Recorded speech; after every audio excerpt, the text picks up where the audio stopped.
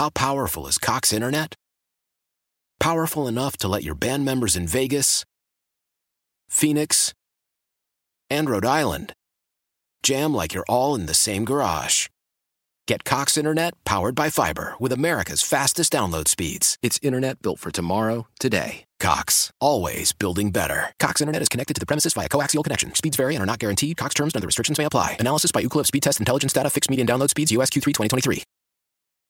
All right, welcome back. Zaslow, Rams, and Amber here on a Tuesday morning. And, you know, Brett, there's a 30 for 30 doc, okay, ESPN that's coming out on the XFL. And, you know, we love wrestling on this show. We love the WWE. Of course, that was Vince McMahon's venture, NBC. That was a big thing, the XFL, you know.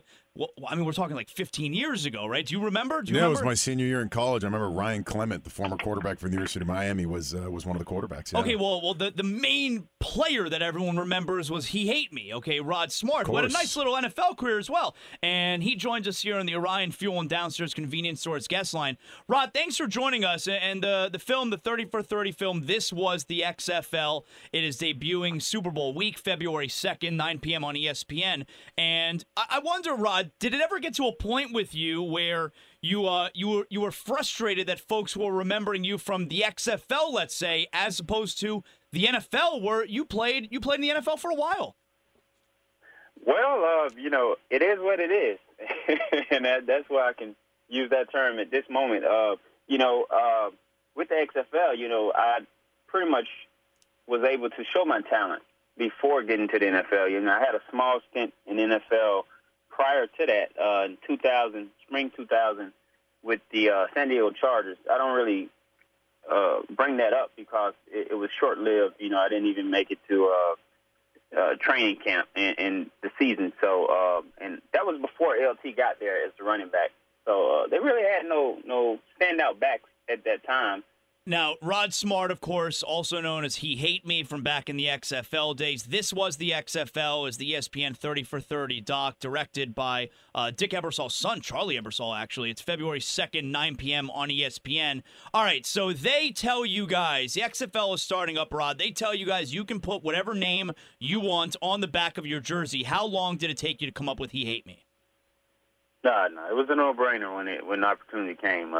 It was one of the things I was saying throughout training camp. We had like a month to prepare for the season, and you know, even in practice, you know, coming to the league, you know, it was a new league, so you know, my idea was, you know, everybody has equal opportunity, but it wasn't really that. You know, everybody always had their favorites, so it was already guys that were already in the starting position, and I never knew how that can happen. You know, in a new league, you know, somebody's been a starter already without even showcasing his talent. You know, I don't care what school you come from and what big name you have, but you got to prove to me that you're the best. You know, you haven't beat me out yet. You know, I don't know what the other guys are thinking, but mentally I'm like, wait, who are you? What have you done? You know, I haven't seen it. You know, so, you know, my thing is I'm going to get out here and do my thing and show my skill set, and I'm going to make these guys hate me. You know, whether they're, you know, opponents or friends or whoever. I'm just that competitive, you know, when it comes to anything. Rod, I cover some college football games now, and I was able to talk to Coach Brom and his brothers and stuff when he was over there in Western Kentucky. And I know you're a former Western Kentucky guy as well, and I know you probably are well aware of who Brom is. And he was trying to tell me a bunch of stories when he was the quarterback and he was hurt, and the talking prior to the game on the Jumbotron and the antics that were involved in the XFL. He also kept some of the memorabilia that he had when he was in that league. And I know the ball was different. I know a lot of the gear was different. Did you end up keeping any kind of memorabilia or trophies or anything along those lines? Yeah, I'm pretty sure I have some stuff in the old trophy in my case? Storage somewhere. I have something. I just have to go in my little storage area and look through my boxes and whatnot. But I'm pretty sure I have something in there that's of great interest to the world. Rod, give us something about the XFL. When the league is starting, you're leading up to the first game, and they're explaining, I mean, be it the rules or the access that the television would have. Give us something that you found out going into the first game that, like, you couldn't believe was a real thing. Oh, that's easy. they gave us the option to put whatever nickname we wanted on the back of our jerseys.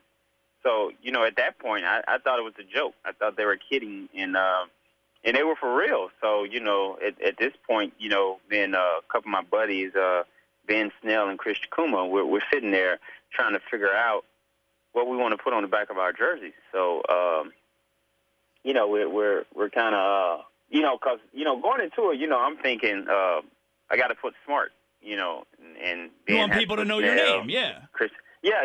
So, that's what we're fond of, but when they acknowledged that, going to that first game that week, I thought it was a joke, but it was for real. So, being a part of something under the umbrella of Vince McMahon, he's the entertainment guy, so that was part of the entertainment piece. And, I just kind of came about and put the He Hate Me on there, and it's still alive to this day. It's still a relevant name, so, that's how it was born. Rod, as far as the rules were concerned, what was the most dangerous thing about the game? Because I remember you're a kick returner. I remember they didn't have fair catches on punts. I mean, that seems incredibly dangerous. Yeah, I mean, even if you think about it in the NFL, at any given moment, a guy chooses, and that's his choice. He chooses to, not call a fair catch. He can be pulverized at any point. So, it's still similar to me, in my mind. It could be the same results in the NFL, but in the XFL, it was a rule. There are no choices of catching, doing a fair catch signal. You either catch it or you get out of the way. How about how about in the coin toss, Rod, where instead of a coin toss, you guys have to, it's one-on-one, and you got to bull rush to the football the middle at the 50-yard line. Yeah, you know what? That was entertaining as well. Even though I know guys got injured and stuff, but my mindset, it was fun, it was exciting, it was extreme, and that's what Mr. McMahon wanted, and that's what he tried to give the fans, something exciting and extreme, different from a coin toss. And I understood it, but guys got injured. But my thing is, if you're the faster guy, you don't get injured because you're going to get there, you get the ball, and leave the other guy at the starting line. So, either the fastest guy or you're not. Did you, Rod? Did you ever get to meet Mr. Vince McMahon? Oh yeah, plenty of times. We still have a relationship today. So he's a great guy, and of course I've met Mr. Ebersol as well, and he's a great guy. And I link up and stay in touch with Charlie as well, Charlie Ebersol, who directed film. And, these are great people to be around and watch work, and they enthuse you to, be great and do great things as well, because these are great people and they just do great things in the world. Whenever we have whenever we have wrestlers on our show, I always like to ask them about Vince McMahon, because I have this impression from the outside that he's a tyrant and he's a really mean and tough guy. But every wrestler that we ask, they tell us they love him, that every interaction they've ever had with him has been great. Yeah. Think about Mr. McMahon, I don't think he's a tyrant. He's mean and stuff. He's just a straight shooter. He wants what he wants, and he probably loved you. He probably loved you, Rod, because with you putting that name on the back of your jersey, it brought a lot of attention. Oh yeah, and that's what he was creating with that league. Even he wanted football, but he wanted the entertainment piece into it as well, and I was able to capitalize on that, and bring a big fan base, help bring a big fan base to that to the league as well. So. Of course, if you have a quote-unquote poster boy of the league, you would, enjoy that. Rod, we appreciate you spending some time with us. Of course, the documentary, He Hate Me, is in it. It's 30 for 30. This was the XFL, February 2nd, ESPN. Thanks a lot, Rod. We appreciate you. All right, thank you.